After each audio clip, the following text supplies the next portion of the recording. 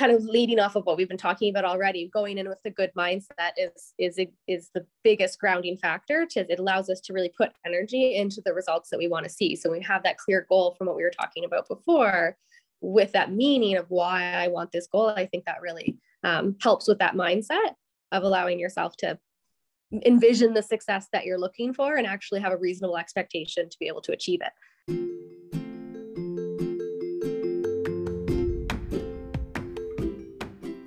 There is a depth and a breadth to our lives that largely goes unexplored. As an equestrian life mindset coach and host of this podcast, I am here to lead you on that exploration. Deep conversations covering topics in and out of the show ring with industry leaders and unsung heroes alike, sharing their stories and what makes their journey unique, but relatable at the same time. We all have stories to share and lessons to trade, something we've learned from a horse or from each other. So relax and be ready to listen with more than just your ears. I'm Tracy Mitchell. Welcome to Hitting Your Stride.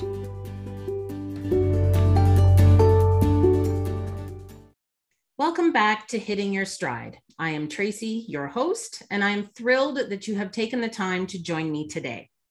Today's guest, Kendra DeVos, is joining the show for a second time. A counselor and social worker, Kendra has her master's in social work and has been in that field for 12 years. She currently has her own practice in London, Ontario, where her focus is on helping patients who experience mental health concerns such as anxiety, depression, and trauma. Kendra joined me back in the fall on episode number 27, where we went over the post-show season assessment. We touched on self-evaluation, self-compassion, as well as learning to differentiate between anxiety and stress and how to manage them. Based on the positive listener feedback from the first episode with Kendra, I knew she had to come back to have another conversation at the beginning of the show season, where we can talk about a few important topics that are on the forefront of the minds of most riders. Welcome, Kendra. Thank you so much. I'm so excited to be back. Yeah, we've been waiting for this conversation. Absolutely. We're looking forward to it. Now, before we get started, I should let those listening know that you are a rider and you and your beautiful mare Gigi are actually in the midst of everything we are talking about today. Can you share a little bit about what you and Gigi have been up to so far this 2022 season? Absolutely. So this is my very first show season ever. Gigi is more experienced in that. I'm sure this is old hat to her. She doesn't blink an eye when she shows up at the show, but it was the first time I'd ever been.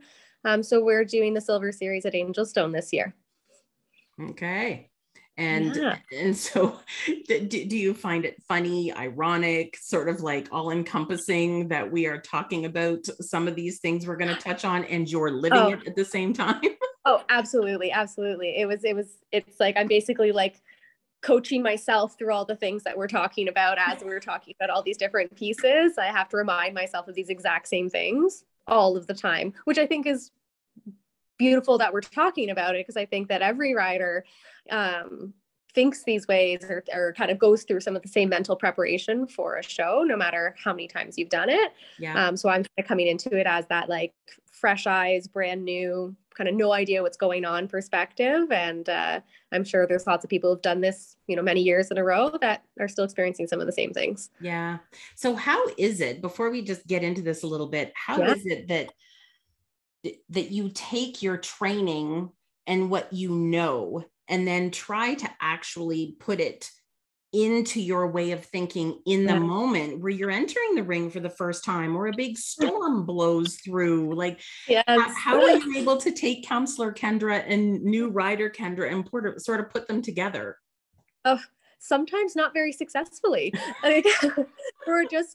Everyone, I think we do our best all of the time, and that we all sort of know often what's the most kind of productive way to do things. And then sometimes your nerves take over. I think for me, it kind of fitting to some of the stuff we'll talk about. I think it's about being able to ground myself again afterwards, or oftentimes I almost feel like I know too much because I can recognize what's happening in the moment and I'll be like, here we are, we're panicking. And funny. And I mean, it's not in funny, that but moment.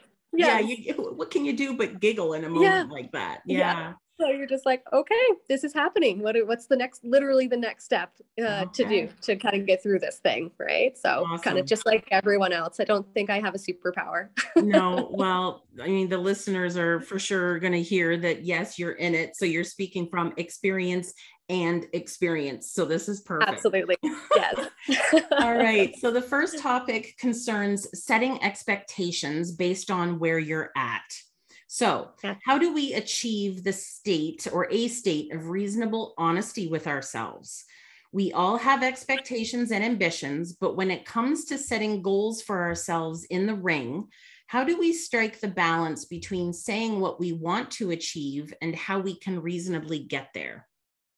Yeah, absolutely. Right. I think and such a great question, because I think that's the beginning of everything in terms of like a show season or even goals in other areas of our lives, that like we first have to really be understanding like what is it that we actually want to achieve, right? Like depending on the situation that you're in, depending on your own training, where your horse is at, all of those things. I think a lot of things have to factor in. So things like just being able to really ground yourself of, okay, say if you're going to sign up for a show series or just a single show, what am I hoping to achieve? Right? Like actually being able to ground yourself in that. What kind of steps do you think will go into that goal? My favorite one there is the idea of around what's meaningful to me about this goal, like something that's bigger than just, I just have to go do it. Like what's the why behind some of the goals that we set? Like what is most important to that? What are we hoping to achieve? Like say if I'm doing this first show, I'm really trying to conquer some of my fears and try to work through some of those pieces and definitely push myself out of my comfort zone. So that's like my bigger why. So that say when those moments happen where I'm very uncomfortable, and I'm like, okay, this is kind of exactly why I'm here. Even though I'm very uncomfortable in this moment, this was my bigger why I'm choosing this series to do. Okay. Right. So Yeah. that's a kind of cool tool to use right there. It's like when you're feeling it, you're like, okay, this is what I wanted. I wanted to see if I could get over this hurdle or this thought process. You're in it. So accept it. Yeah, exactly. Right. And I think some of the other things that are maybe more practical would be that I like the bigger why thing. I use that as a big anchor in my life. And then I thought of different things around the goals, like being realistic about, do I have like the tools I need to meet that goal? Do I have the support that I need? Do I have the mental or emotional or sometimes the actual literal resources to get there and make that happen? All sort of important things to consider. But to me, the bigger arching piece is that the meaningful, like the why connected to that. Okay. Yeah. And when you and I were touching on these, like we had a conversation, just like we did the previous episode where we sort of talk about what we think would be valuable for the listeners to hear. So one of the things that you did say was that setting goals that align with where you're at. So is that like mental, emotional? Is that also like the actual physical act?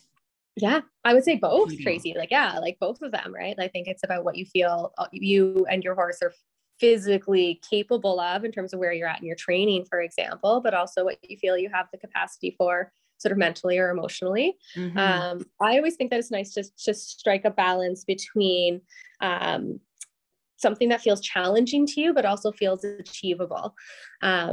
So a reference that I use a lot in my life, but also with my clients, is this concept, and there's a visual to it as well, called the window of tolerance. Okay. And so I can kind of explain the visual a little bit. So if you just picture like a box or a window, if we picture kind of like a dotted line going out the top of the window is when we're panicking or like just in distress, like in a lot of distress, like kind of like hyper aroused about something. And then if we drop down out of the bottom of the window, it's when we're like shutting down, like too much, I can't handle it. And we kind of shut down and go inside ourselves. And that the concept we talk about a lot is about kind of just understanding where we're at different moments. And what this window of tolerance thing that I love to talk about with goal setting is that my thought, or my way I like to try to support everyone, is to set a goal that isn't like directly in the center of that window of tolerance, which I would call like our comfort zone. right? Like you're super comfy, you're not really challenging yourself. It would be a super achievable goal, but you're not really challenging any of that. I also don't think it's great to set a goal that's way outside of your comfort zone. So you're out of that window of tolerance. So you're going to be either in that panicked, hyper aroused state, or you're going to go hypo-arousal, which is the shutdown. There's this sweet spot. There's a sweet spot right in the edges. So just towards the edge of not quite, I can't handle this, I need to shut down, and just not quite that I'm like fleeing the situation in panic. But you're just starting to approach those edges where you're a bit uncomfortable, but you're also tolerating that discomfort. That's my sweet spot that I try to make for myself and for others, right? So if you find that edge of the window, that's where personal growth happens. That's where skill growth happens. That's where everything happens. Ooh, yeah. I love that. Yeah. That is great. And it all, like, I'm all about the word discomfort. The past few months have really been all about that in different aspects of my life, and sharing it. And I see it and I hear it from coaching clients and people like yourself and massage clients. And I think it's an awesome theme.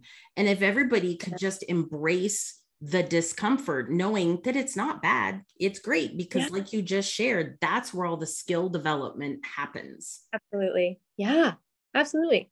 Right. So that's always trying to help people. And for each person, it's going to be different. So something else just to take into account would be recognizing, when we're talking about staying with this goal setting theme, is recognizing that everyone's window of tolerance is going to be different. And then your window of tolerance is going to be different in different moments.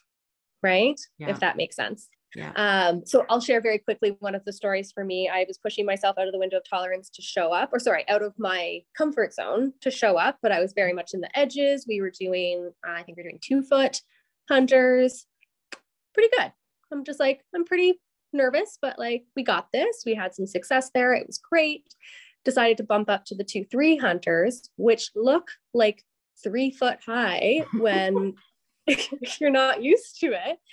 And I was completely out. I was popped right out of that window of tolerance, did not enjoy. We did not have a great time. And so then I just took the learning from that, where I was just like, okay, right. I have some growth to do in terms of my own comfort. Gigi could have handled it like a champ. But I was like, nope, not comfortable. And so I think that's the idea of recognizing in that window of tolerance. My sweet spot was in that 2-foot spot, too fast, too high for me. And so we just regroup, try something different, and keep going. And did you get sort of your feet settled back in the 2-foot and get some confidence going again? Absolutely. Right. Absolutely. Good. Yeah. Good. And I just want to touch on one thing we were talking about, expectations, because it kind of jogged a thought here. So when you go into something, the expectations could be, and again, it's within your capability, they align with where you're at. Some people might not be aware of that, and their expectations are like way up here. Yeah. And then you've got these other people that maybe due to lack of confidence or something, their expectations are way down here. Right. And so it's like either one, they're set up for not a great outcome, because I don't think the one that's set way down here is even going to have the whereabouts to be proud of themselves or push themselves. Exactly. They're just expecting to fail. And the one up here doesn't really have a sense of the possible reality they might be facing. Is there something you can say to that? I think, well, to me, I think it speaks back to the person who's setting super low expectations is maybe feeling most comfortable to stay in the comfort zone. And I think that's usually the situation where they're not quite sure what it is that makes them uncomfortable. So they're not sure what direction to, am I nervous? If we're talking about showing, for example, are you nervous about people watching? Are you nervous about the actual jumps? Are you nervous about remembering the course, your test, like whatever it is, right? And so sometimes we don't know what it is, then we'll set lower expectations.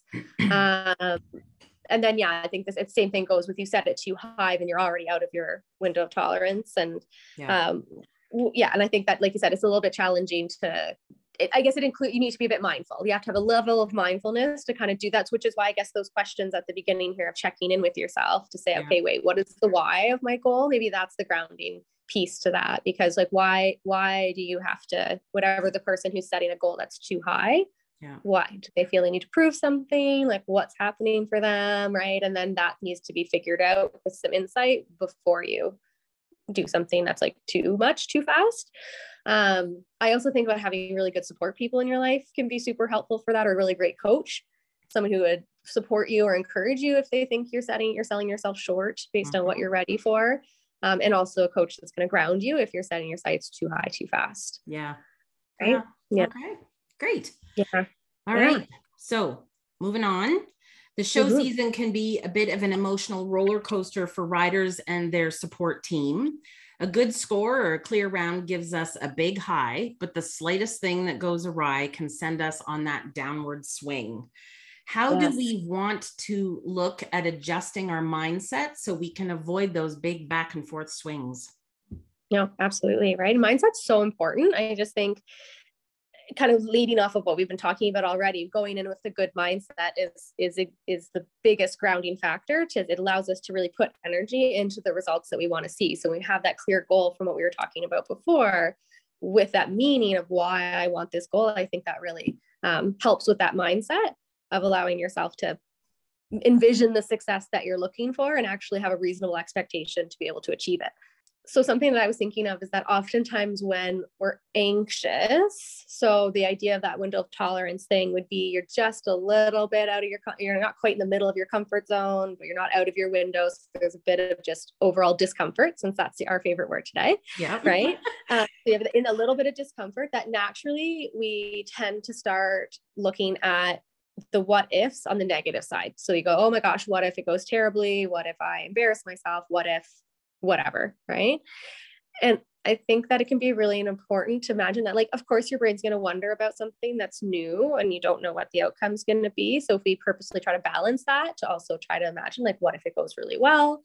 What if I, have a step towards success? What if, right, we have moments of, loveliness and then moments that are struggle, like all of those things are possible. So it doesn't always have to be like, sugarcoating things, but it's about balancing, like really realistic balancing. Yeah. That it's not all going to go terribly. So, so, and it's funny because when you first described the what ifs, like what if all, and you listed all these things that could go wrong, isn't that our like physiological natural way that our brain works in order for us to survive in those scary moments? I literally, because you nailed it, because it's our survival system. So when you're kind of in that discomfort, your brain is hardwired. If you go back to sort of like cave people days, that you're hardwired to be scanning the environment for a threat. I don't know if we talked about this part last time. I use this analogy that if you were a cave person and you hear that like rustling in the bushes, the negativity bias concept is that you had to assume it was something that's going to eat you in order to survive. If you assumed it was nothing, then maybe you were right and it was like a rabbit, or maybe you weren't and it was something that was going to eat you. And then those people didn't survive. So, so the idea of that negativity bias is like some natural survival biology that would get triggered, which is why I think we consciously need to be able to bring in the realization that we're not in a survival situation at that point. Even though your body is telling you that you are, we've chosen to be here. We've signed up for this show or this event or whatever it is we're doing. And recognizing that's a natural process, not judging it, just recognizing that is where your brain will take you. So how do I make sure I've already prepped and I can visualize? So going back to mindset, you can visualize success. You can picture yourself doing the course and it going well, or picture your test running through and it going well. Those types of pieces, right? And again, a good coach, I think, also helps with those pieces of helping you with that mindset and kind of giving that positive balance to it all. Well, and you said a key word. You said it has to be very conscious for us, because otherwise that subconscious and all of our fears and the things we're worried about, that just bubbles up and it's like, hello, I'm here. Whereas, and we'll touch on it in a little bit too, but it's that self-awareness. You have to practice the positive talk. You have to practice visualization, all of these things that people are looking to the answers for, or looking for answers to these issues they have to actually work on this. Absolutely. And I think writing is a perfect example. You brought up the kind of concept of conscious versus like a subconscious operation and how our brains work. And I don't remember the percentage, but it's really high. It's like 80% of our awareness is subconscious. Don't quote me on that, but somewhere in that range. Yeah. And I think there's that sense around recognizing that. So then same concept of bringing that into what we're talking about for show ring, that I guess repeating back to a coach is really good for that. I don't know how many times my coach just like pointed out tension in my body or something that I'm doing that I have no conscious awareness that it's even happening. Right. And so then you're like, oh, because I am feeling tense. So part of this idea around mindset might be just being aware that, again, not from it makes sense that we're anxious if we set a goal that it's in that sweet spot of a little bit out of that comfort, but not something that's not tolerable. So then we can anticipate having some tension in your body that you need to release, or needing to consciously imagine it going well, because your brain will go to, worries about it. Yeah, absolutely. Yeah. Okay. So then follow-up question with that is, when is it a good time to reflect on what's happened and hold a bit of a self debrief? Because that's the key to the self-awareness. Oh, absolutely. Right. So I kind of think for that one, there's kind of two parts. I think that kind of partially during your warm up, or kind of even when you're in the ring, would be that time to be aware of your body and that subconscious stuff. So, even if I don't think that I'm tense, I find, and it's we all know the horses are just like magical in their intuitiveness, where I've been, say, warming up and I'm like, I think I'm fine. And then I'll shake my shoulders out while I'm riding. I'll just do the wiggle and relax. And then I feel a difference in her. Wow. That I've released the tension, but then now she also releases some tension because she's mirroring me. So it's just so cool. Even if you're not consciously, you're like, I think I'm fine.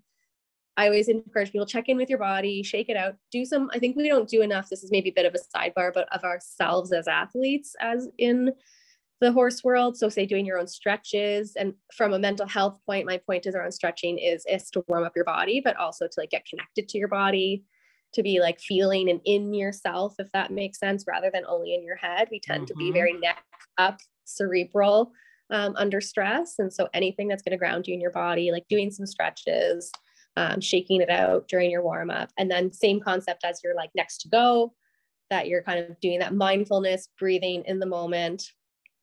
I always say when I was going into the ring, more for my calming than hers, I always be like, it's just you and me. It's just you and me.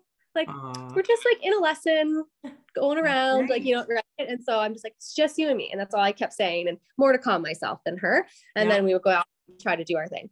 So I think that's a good piece around the grounding.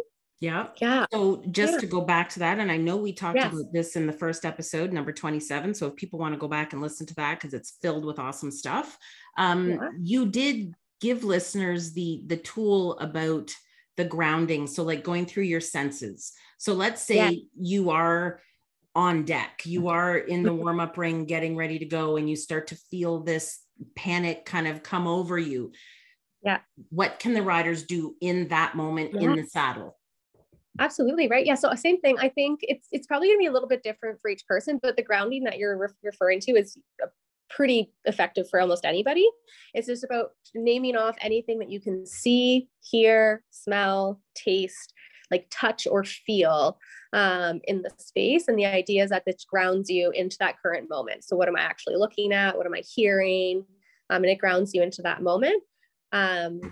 The other thing I think of, for example, is that if you're feeling really nervous, I like to repeat something like, for example, it's useful to repeat like the course. I personally do that, and I find it calms me down, because even in the stressed state, I can still rhyme off this, then this, then this, then this. And I find that soothes me. And it also, when we're talking about the psychology of it, if you can get into your thinking brain while you're under stress, grounding, it'll be grounding to be able to get into something that's like analytical.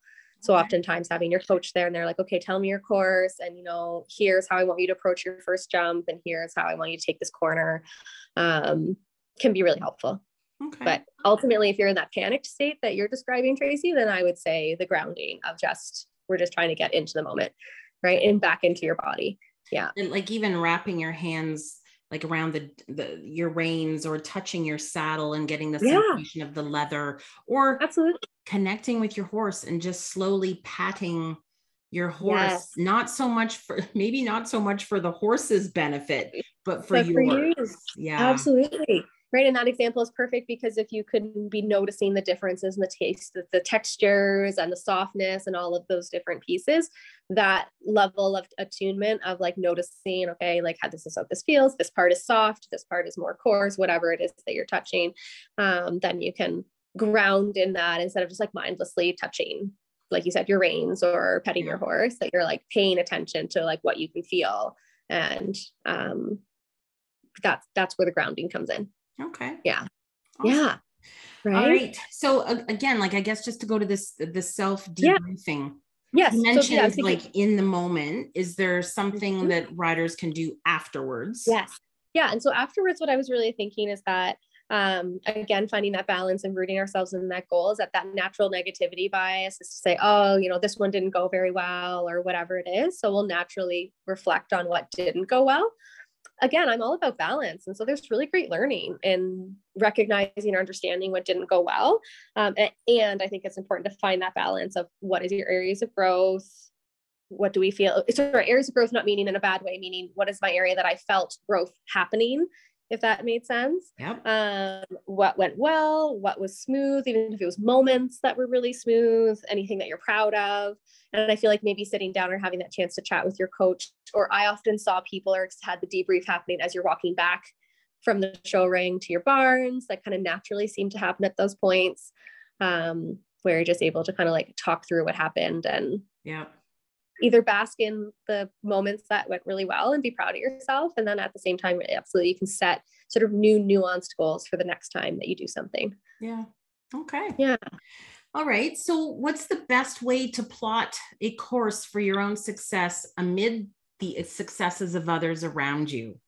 Right. Is there a way we can teach ourselves to remain focused on our own journey and not worry about the advantages or perks others have that might cause a distraction for us? Yeah.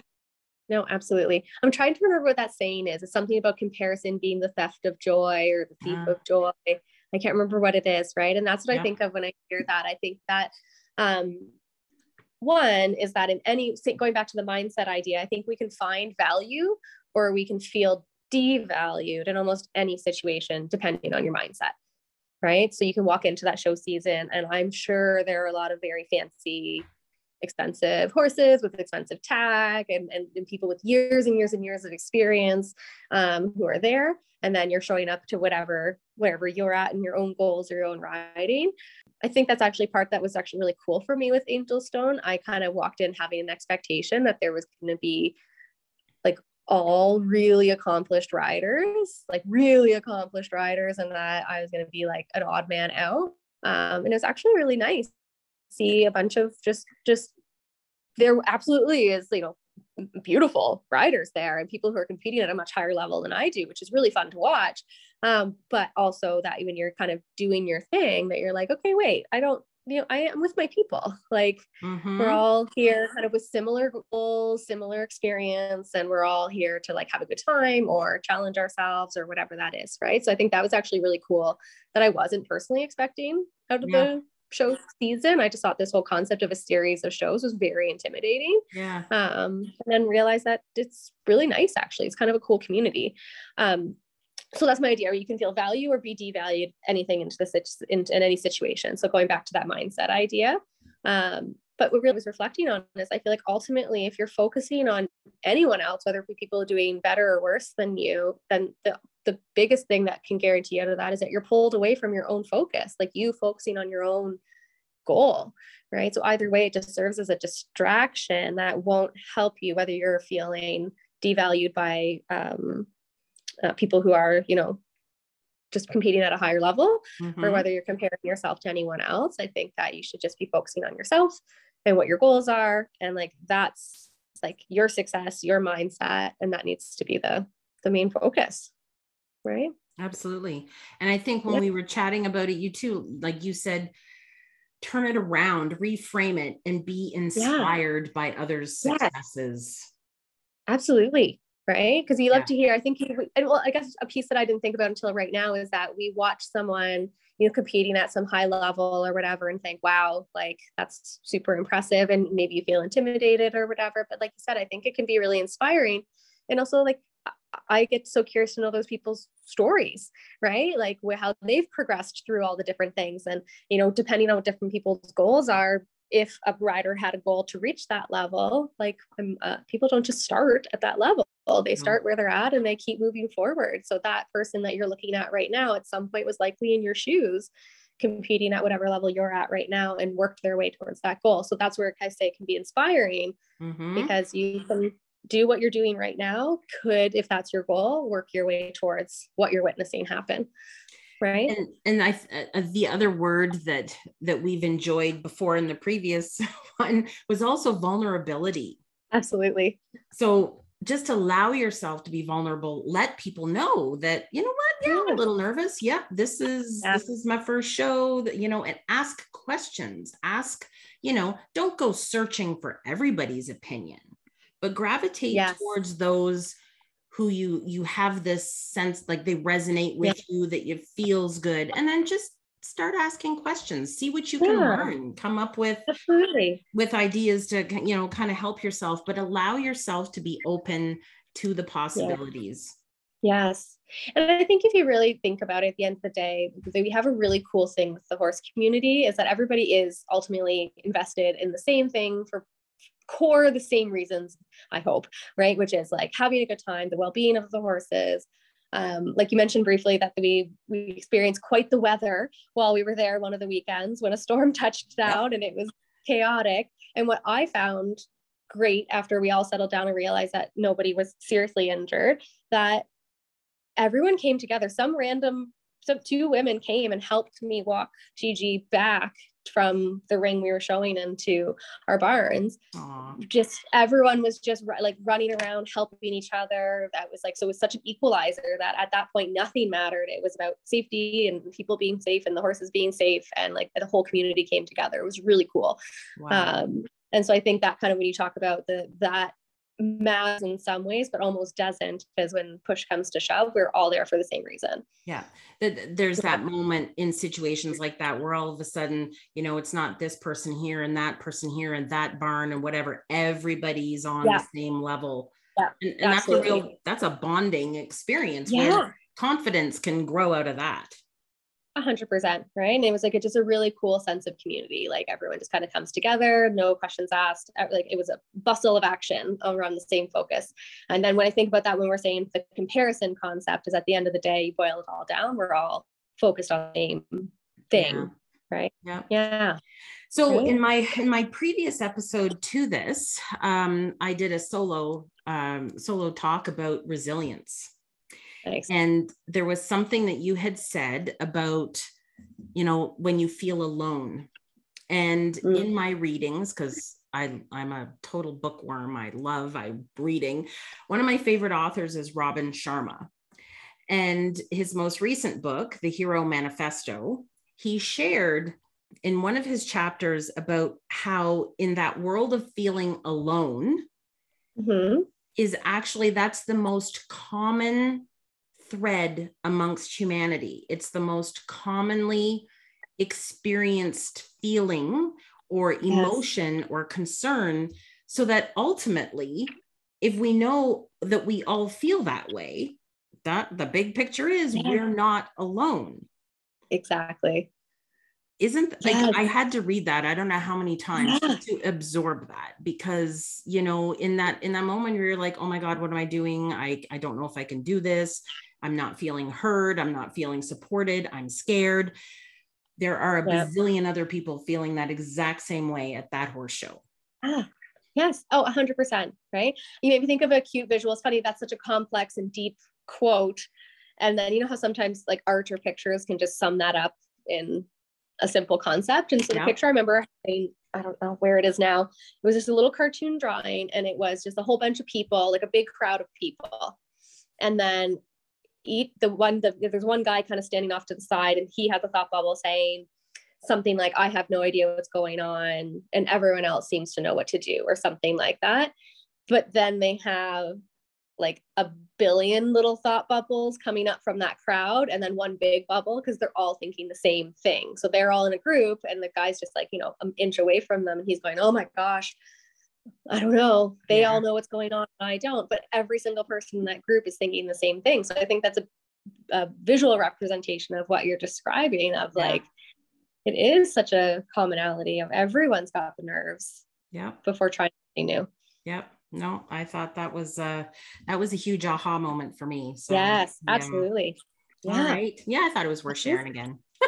Yes, no, absolutely. Love those quotes. Okay, so what's the value in learning to accept failing as a means of improvement? Are we as riders so fearful of our own vulnerabilities that we can't accept that failing is the biggest teaching tool available to us?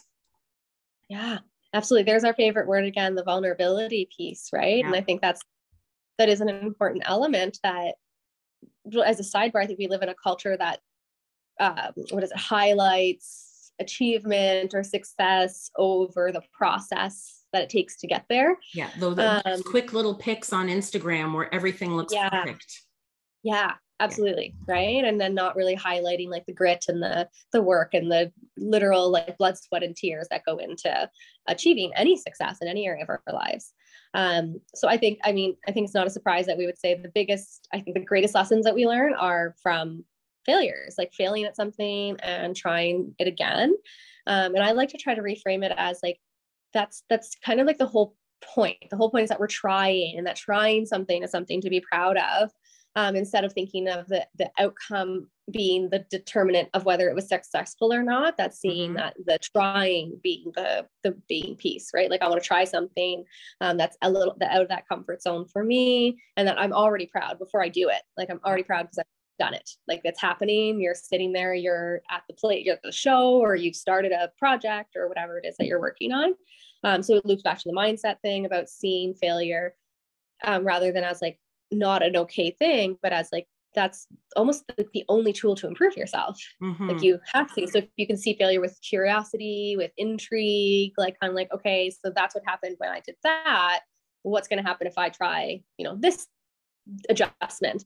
Okay, well, see if that went well or not, and that you kind of learn and practice through those pieces. So it's almost like you said, failure can actually be like a tool rather than something to be afraid of. It's like a natural byproduct of trying. Yeah. So, I mean, when you and I were chatting before we recorded this, we actually referred to it as being willing to fail. So if you turn that around, I mean, how many times, or like in all my readings and stuff that we go through, failure is just another lesson to point you in the direction to success, right? Like it's, okay, so I learned this. It's not a failure. So we almost need to find be willing to fail, but be willing to learn without the judgment. Yeah, absolutely. Right. Yeah. It's funny you say that. It's exactly that, about being not only take the judgment away, but almost be proud of that. I think ironically, I feel like it was like Will Smith or someone that I wasn't expecting had like a motivational YouTube video or something like that. And he was talking about something about failure. And he was talking about why he sets goals where he will fail often. And he used a phrase called like something like failing forward. And I think that's kind of what we're talking about today, about like, it is the path forward. So you take what you learn from trying something and it wasn't successful, and that you try something again. If you think of something maybe less emotional as like, being at a show or something that feels really vulnerable, if it's something as simple as like, I don't know, doing a puzzle that you would like pick up a piece and you might like think it fits somewhere, and then you try it and then you're like, oh, but you might take information to be like, oh, this is the shape I'm looking for. Now you've learned something new. And so you put that piece down and now you're looking for something slightly more nuanced. Maybe the color shade of the next one isn't quite right. So now you've got even more. So that's what I took from this fail forward concept, is that each time you technically have the wrong puzzle piece, you're learning something new, adding to what you're looking for. And then now you'll find the piece. What a great metaphor. Right? Yeah, that is a great metaphor. It's very simple. We've all done that. We've all done puzzles since we were kids, and everything you just described, you can put into any other, like, for instance, what we're talking about, riding situation. Yeah, exactly. Right. So it's like, we don't get super frustrated if we don't get the right puzzle piece every single time when you pick it out of a group, because there's like 1,000 puzzle pieces. It's the same when we're problem solving. I think that, or when you're trying to figure out a new skill, that there's lots of things that you need to learn or take into account, and that you'll just do kind of step by step. Yeah. Right.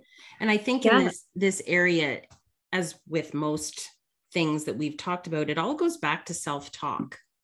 Mm-hmm.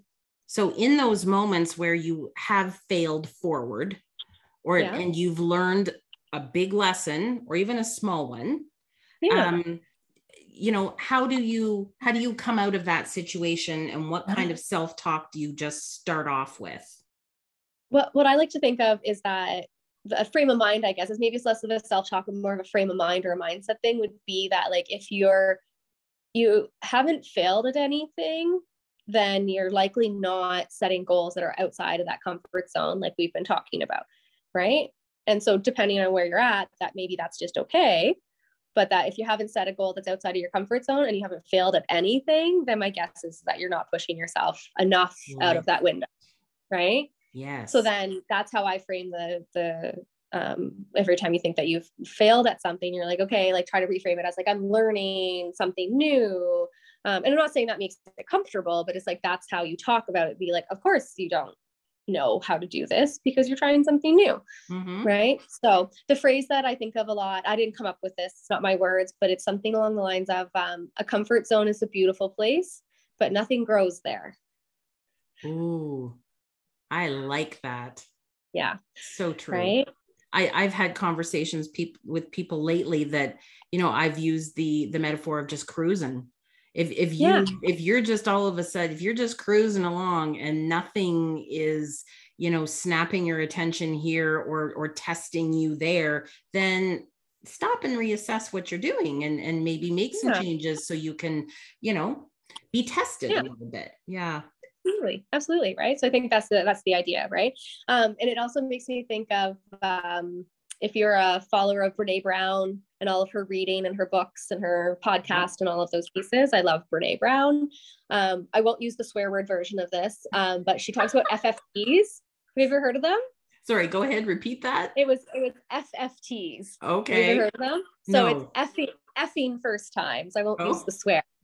And so she talks about that around sort of like perfectionist culture and how vulnerable it is to try something new for the first time. I put that in the context as an adult trying something new, and we have these expectations of ourselves that we're supposed to be experts at everything because we're a certain age, whatever age we are, we think we're supposed to know it all.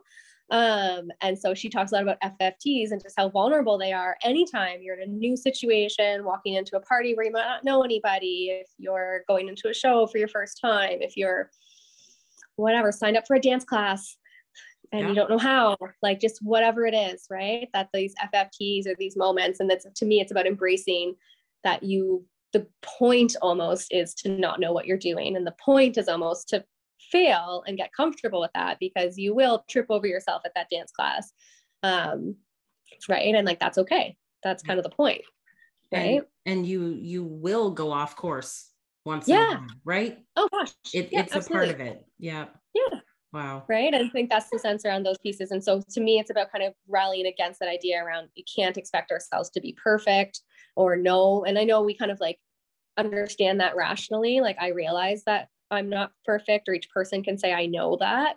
But then if we really pay attention to what our expectations are, if we're not allowing for failure, then you are expecting yourself to be perfect. There you go. Wow. Right. Okay.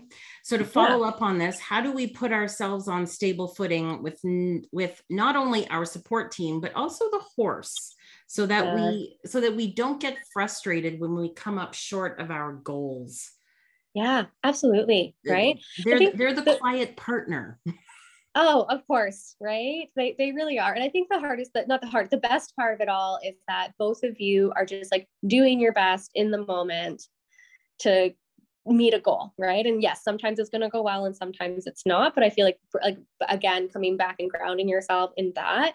And something I thought of too is, again, it almost loops us right back to the beginning of our conversation around like, what is the why of what we're doing? And so if you have a horse where it's their very first time going to a show, you had very different expectations about what you might expect and what success would look like and what a failure would look like, versus maybe someone, these people we're talking about before, who have been to many shows and they're veterans to the whole experience, both horse and rider, that they might have different types of expectations. So I think being able to ground yourself back in like what the why as to what we're here for, and that the partnership is usually a big anchoring part of that the two of you had a goal to work on together. Yeah. Right. Yeah.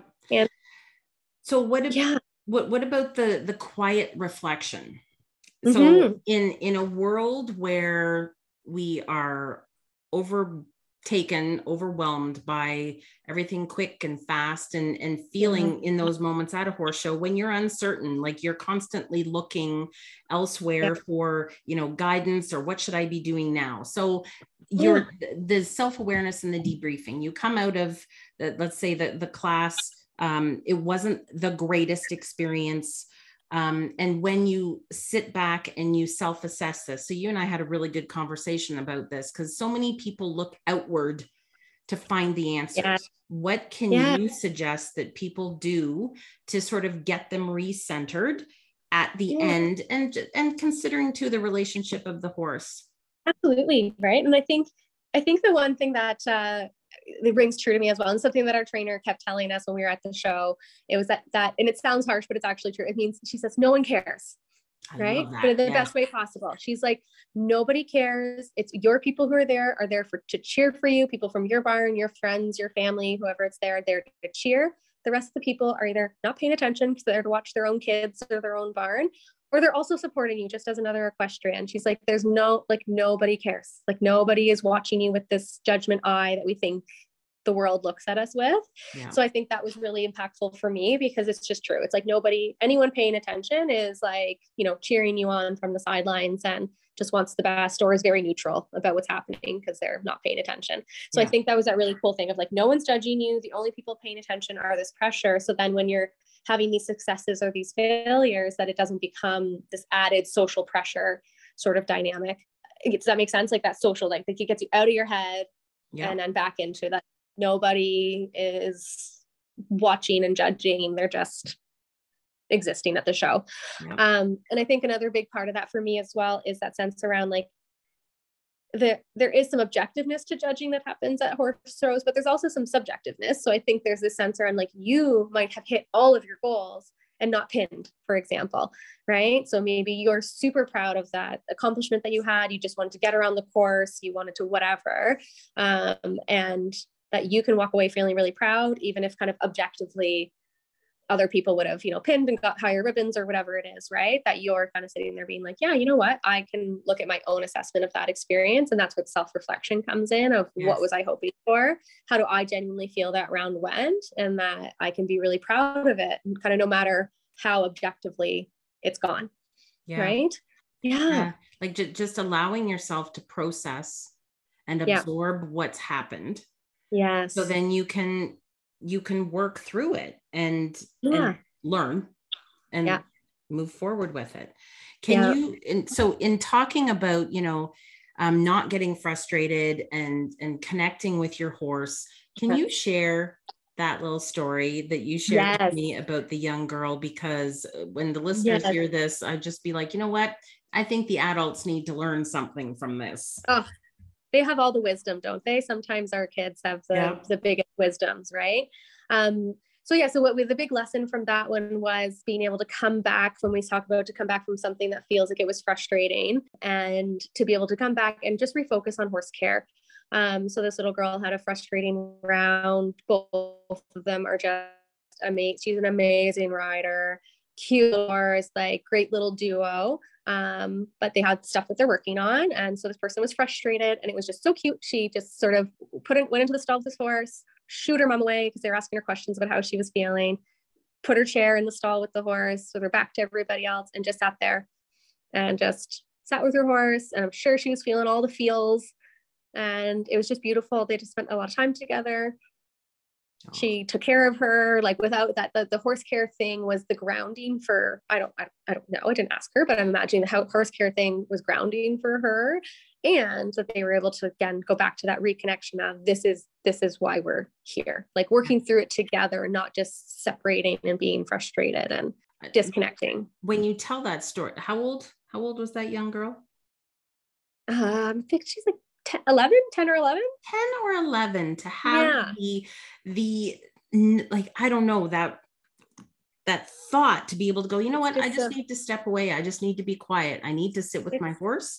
And it's just intuition. It's just like like, I think as adults, we get so complicated in our heads. I think it's just uncomplicated intuition. It is just the right thing to do. And it is probably the best way for both of them to feel better, but we complicate it as adults, right? Yes. I think we can learn a lot from our kids. I think she's going to be a very successful rider because she's so attuned to the horse and not in her head in those after moments. Absolutely. Yeah. Right. Yeah. We learned a lot. I definitely admire that about that person. That's awesome.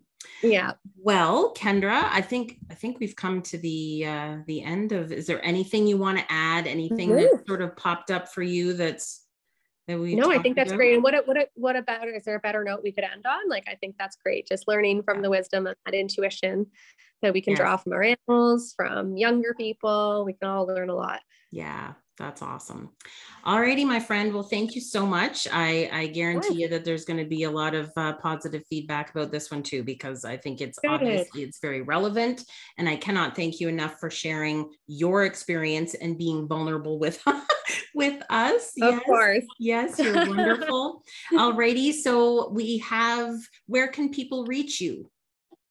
So I have a website at it's www.devoscounseling.com. And in terms of people are kind of reaching out for like mental health support as a whole, I always just recommend that people go to Psychology Today. So no matter where your listeners are listening from, if you go to Psychology Today, you can type in the city that you live in and find a therapist nearby. Awesome. That you can see. You can look at profiles of different therapists and then they can pick who they'd like.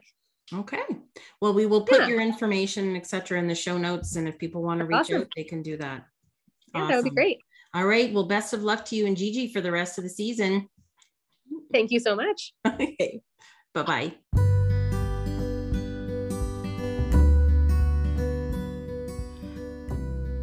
So there you have it. I have some great interviews lined up for future episodes, and we'll be covering some pretty interesting topics. As always, with the intent to open and engage the horse world on a wide variety of issues. So until next time, keep your eyes forward and continue to hit your stride. To stay current with Hitting Your Stride, subscribe on my website or wherever you download your favorite podcasts. If you like what you've heard here today, make sure you share and leave a comment to help guide future episodes and widen the audience. And be sure to check out social media to keep up to date with Equestrian Elements Life Coaching.